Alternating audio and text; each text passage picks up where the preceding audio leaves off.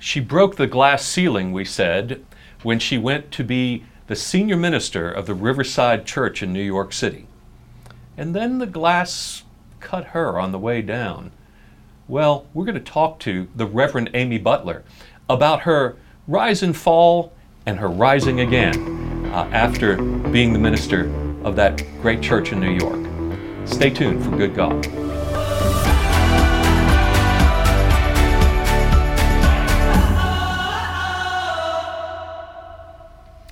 Welcome to Good God, conversations that matter about faith and public life. I'm your host, George Mason, and I'm delighted to welcome to the program today my dear friend, the Reverend Amy Butler. Amy? Hey, George. Glad to have you. Glad to be here. So good to visit.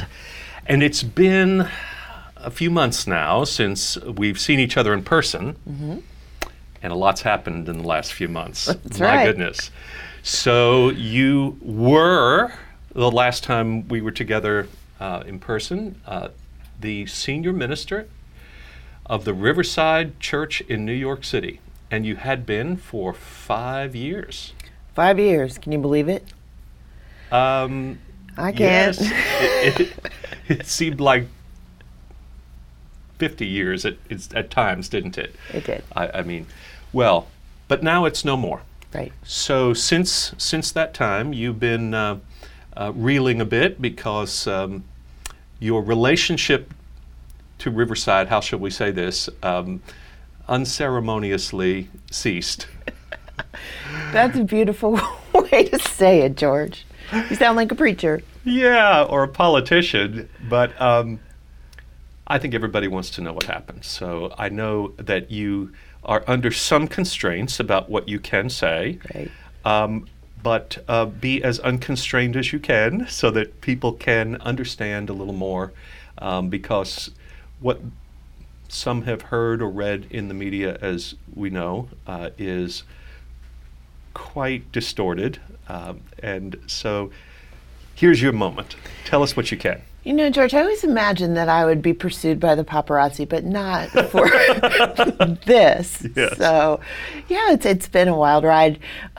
So, as you know, my contract was coming up for renewal, and things were going really well. Okay, let's just stop there Okay. and say, before we go any further, a lot of people are already thinking, wait a minute, your contract, you were the pastor of a church and you Right. had a contract, Right.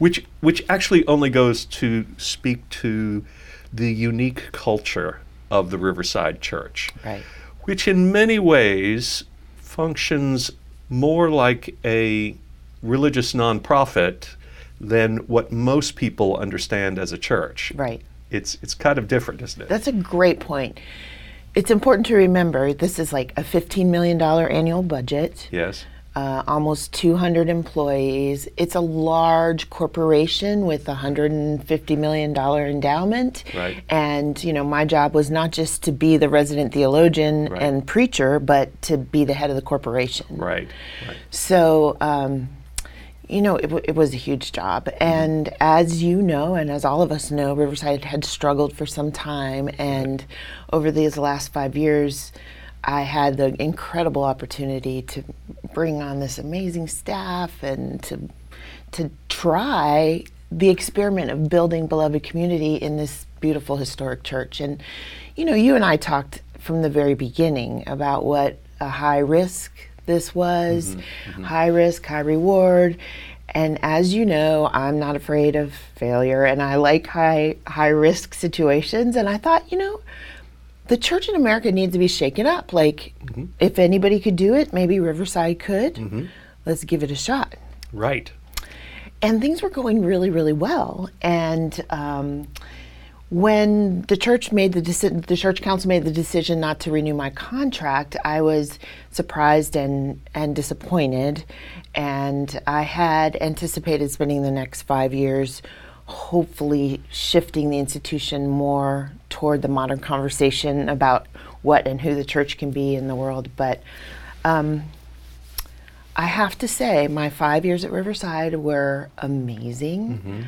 I learned so much. I had the most amazing experiences. I had Met some amazing people too, I didn't you? did. Yes. I met some amazing people, and I had the opportunity to help build this beloved community that is just so beautiful. And you got to watch from the sidelines and came to New York often to give me a strict talking to about taking care of myself. And it really was the hardest work I've ever Sure. done in my life. And I'm really proud of the work that my colleagues and I did there over these 5 years, and pretty darn proud that I made it 5 years. Right, right. Well, and I think for many people, when you went, I think they would have even been surprised that you made it 5 years, because Riverside's history with pastors in recent times has not been a proud one. It's been challenging and difficult. Everyone who's watching or listening to this program doesn't probably know Riverside and its history, but we should probably spend a few moments filling them in and helping them understand that you really went to a church that has a reputation in the progressive wing of Christianity as being the American cathedral, in a sense. It's a classic Protestant church, the tallest church in Protestant church in America. That's right. And your office way up in the nosebleed. Yep. And beautiful, a beautiful picture of that highly educated sector of the Upper West Side with Columbia and Union Seminary and Jewish Theological and all the schools right there, and then the Hudson River on the other side. A beautiful location. Many people would probably remember that it was built by John D. Rockefeller, who enlisted Harry Emerson Fosdick, the most famous or infamous preacher in America at the time, and that was a 30-year pastorate for him, wasn't it? Right. Yeah. Right. So it had this rich history and tradition, and all through the years, it was really a place where people came from around the world, and key leaders and figures like Martin Luther King Jr. and Desmond Tutu and people like that through the years. So here you are entering into this space as the first woman to be there, and in many ways people said, "Whoa, Amy Butler just broke the glass ceiling." But the shards cut you back. Yeah. So what reflections do you have about that sense of how you both arrived and then experienced again what women so frequently do in high-level positions of leadership institutionally?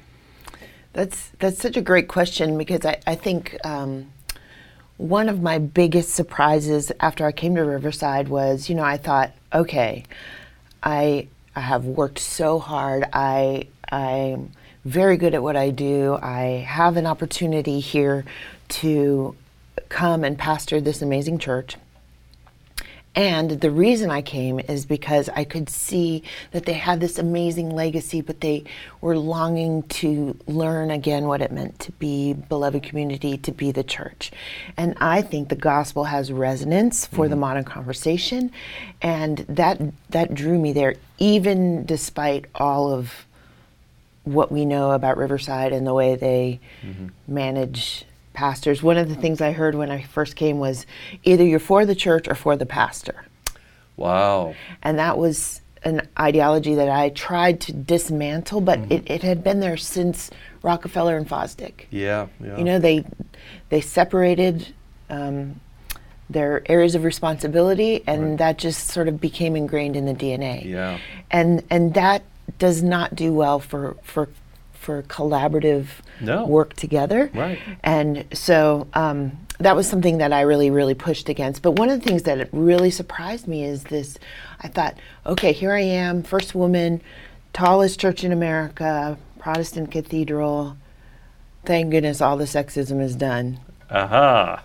Yes. It's worse. It's worse in the bigger places, in the more public places, in the more storied institutions. Right.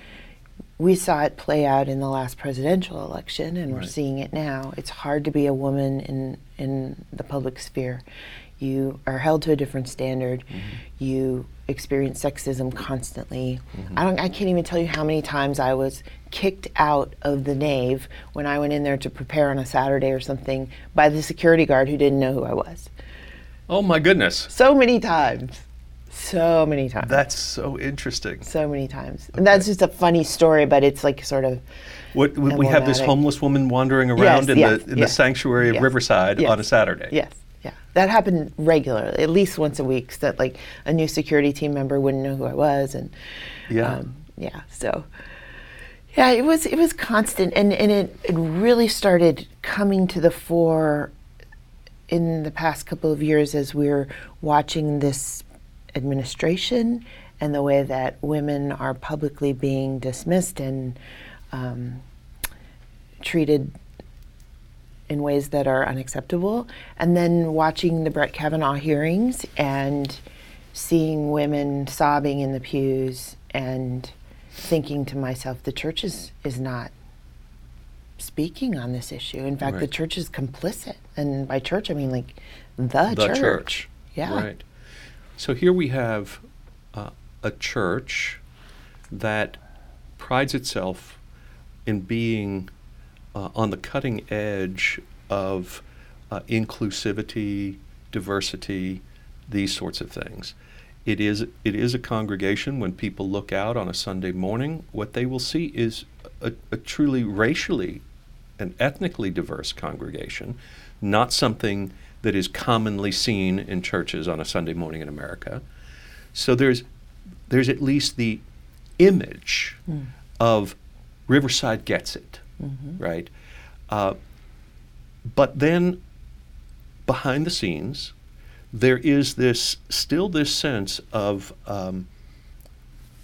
the inability to treat women in high-level leadership in the same way that they might treat men. What do you make of where that comes from? That we still haven't progressed to the point where we don't make gender such a factor in our evaluation of leadership. Yeah, that's a great question, and I'm guilty of this too. Like, I have not spoken out as much as I should have about the evil of misogyny and how it pervades our society, but it's just in the water. It's in the water, and we accept it. And even me as a woman in a man's profession, I just always knew I was going to have to work harder. I was going to have to try harder, do better, and I just accepted it and did not call it out as much as I could have. And when the time came for me to call it out and pay a price, all I could think about was my daughter, who's 22 years old, and I thought, it has to be better for her. Like, we have to do better. And this issue, like so many others, like, where is the church? Yeah. The church should be out front, and you and I have taken church history, so we know this is steeped in our institution Right. and in our holy text even, and it's wrong, George. It's so wrong. Yeah. Well, when we come back from the break, I want us to talk a little more about the unique challenges that women face in dealing with unwanted advances and comments and harassment and things of that nature. Because if we're going to do anything together in this program to help in redressing this, those who are listening need to, I think, learn those obvious and sometimes subtle things that happen that just have to stop, and how we can build better relationships. So let's take a break, and we'll come back in a moment. Okay. The Good God program is a project of Faith Commons, a nonprofit organization that I founded in 2018 to promote the common good.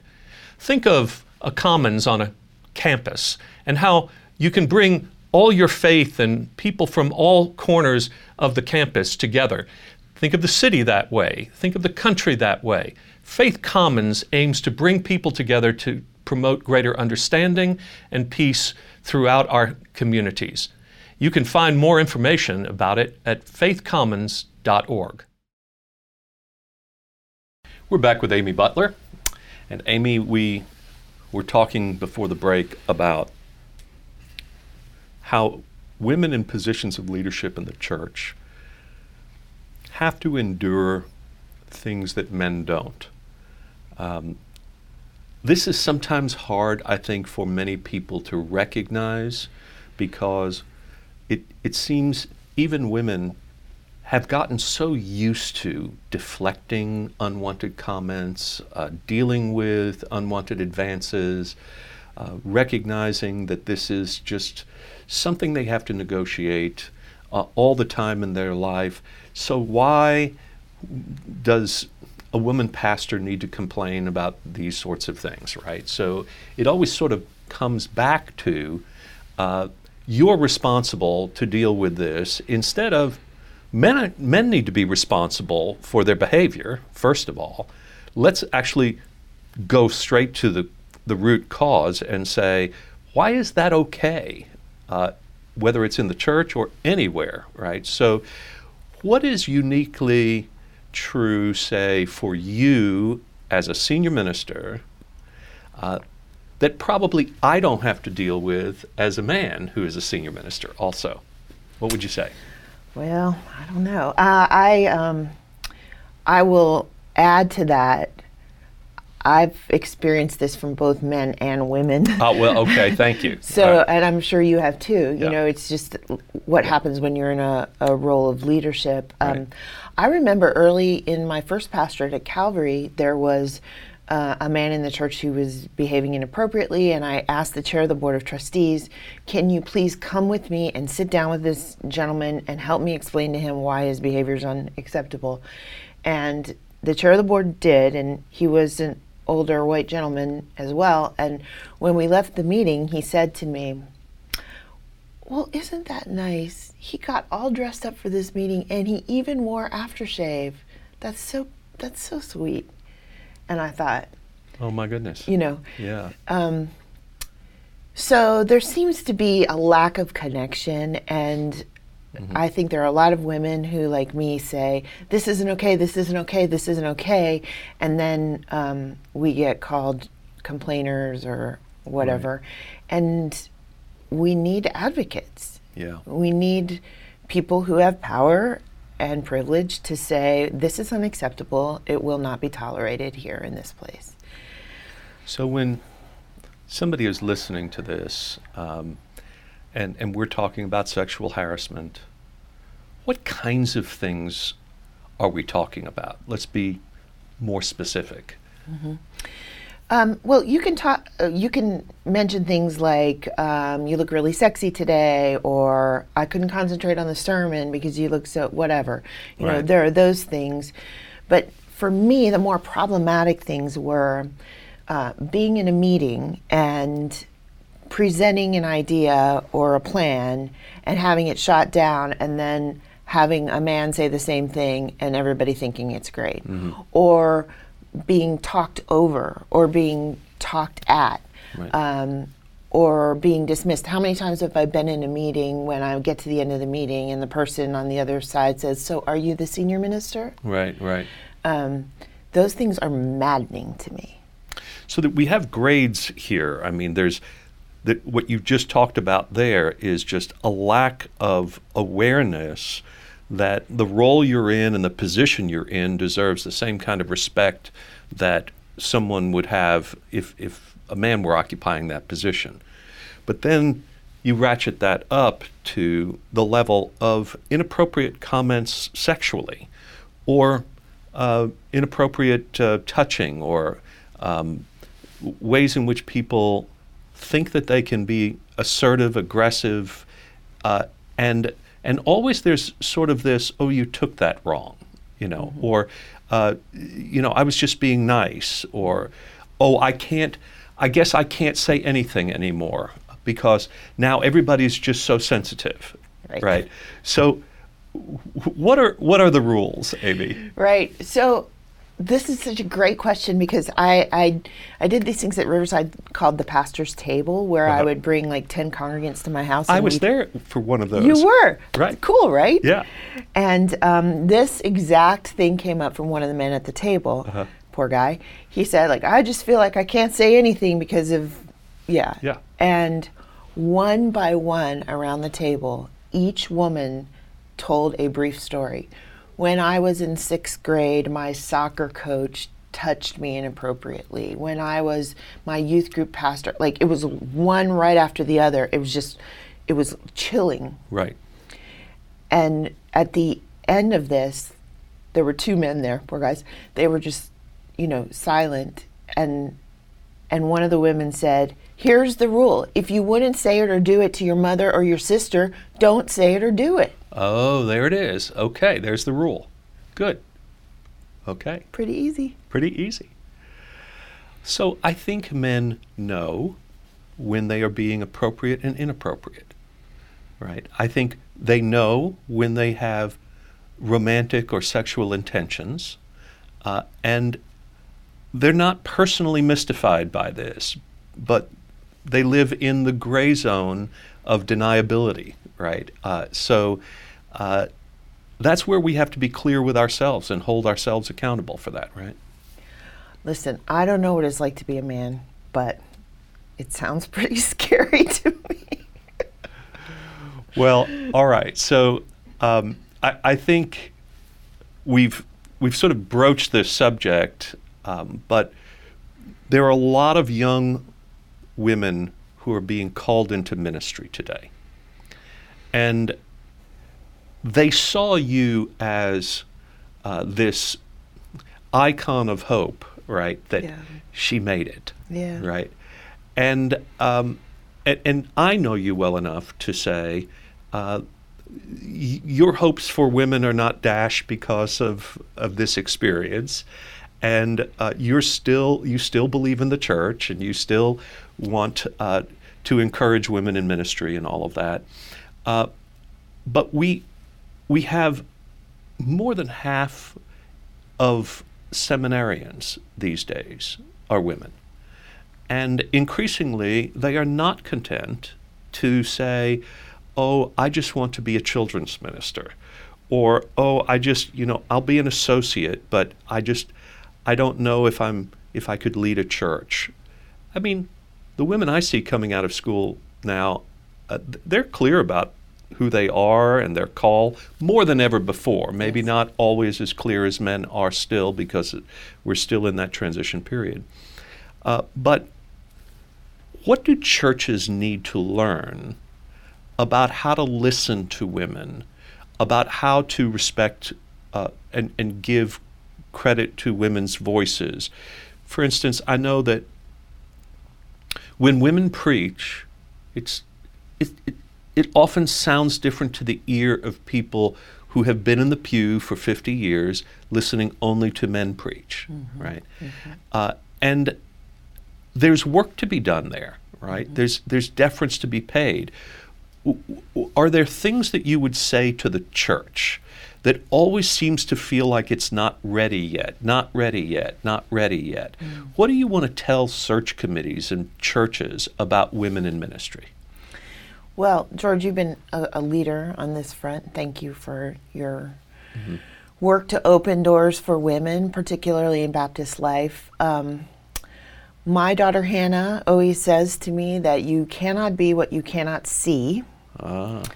And so churches need to get women in their pulpits and up front. And I was actually talking to a colleague the other day who was trying to decide who to hire, 2 candidates for a youth position, a woman and a man, and they're both good and whatever. It's important to get women up there for the little girls in your pews. Oh, yes.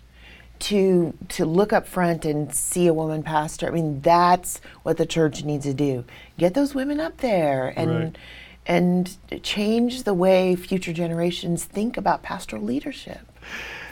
It's absolutely right. I remember a young woman who grew up in our church, and I baptized her, and she went off to college and then Harvard Divinity School, and Ann Jernberg Scalfaro. She eventually, became a resident here, and she's a pastor in Denver now. But Ann told me, as far as we thought growing up when she was here that we had addressed these things, when I talked to her about becoming a pastor, she said, it never entered my imagination that I could do that because I never saw women preaching. Mm-hmm. I had male pastors all these years. And today, she tells me a story of a young child in her church who there was a question of a man being a minister at the church, and this, I think, little girl said, "Mommy, can men be pastors?"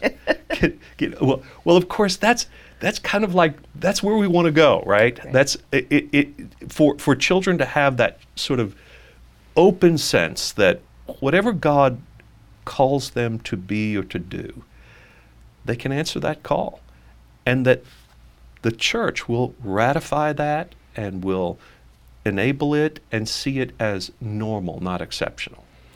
Sometimes I feel almost in despair about how the church has put limits on the expansiveness of the gospel and our ability to be in conversation with the world about goodness and healing and hope. Right. And for what reason have we done this? Yes. For hundreds of thousands of years. Yes. Said no instead of saying yes to everything that God imagines for the world. It's heartbreaking and it's wrong.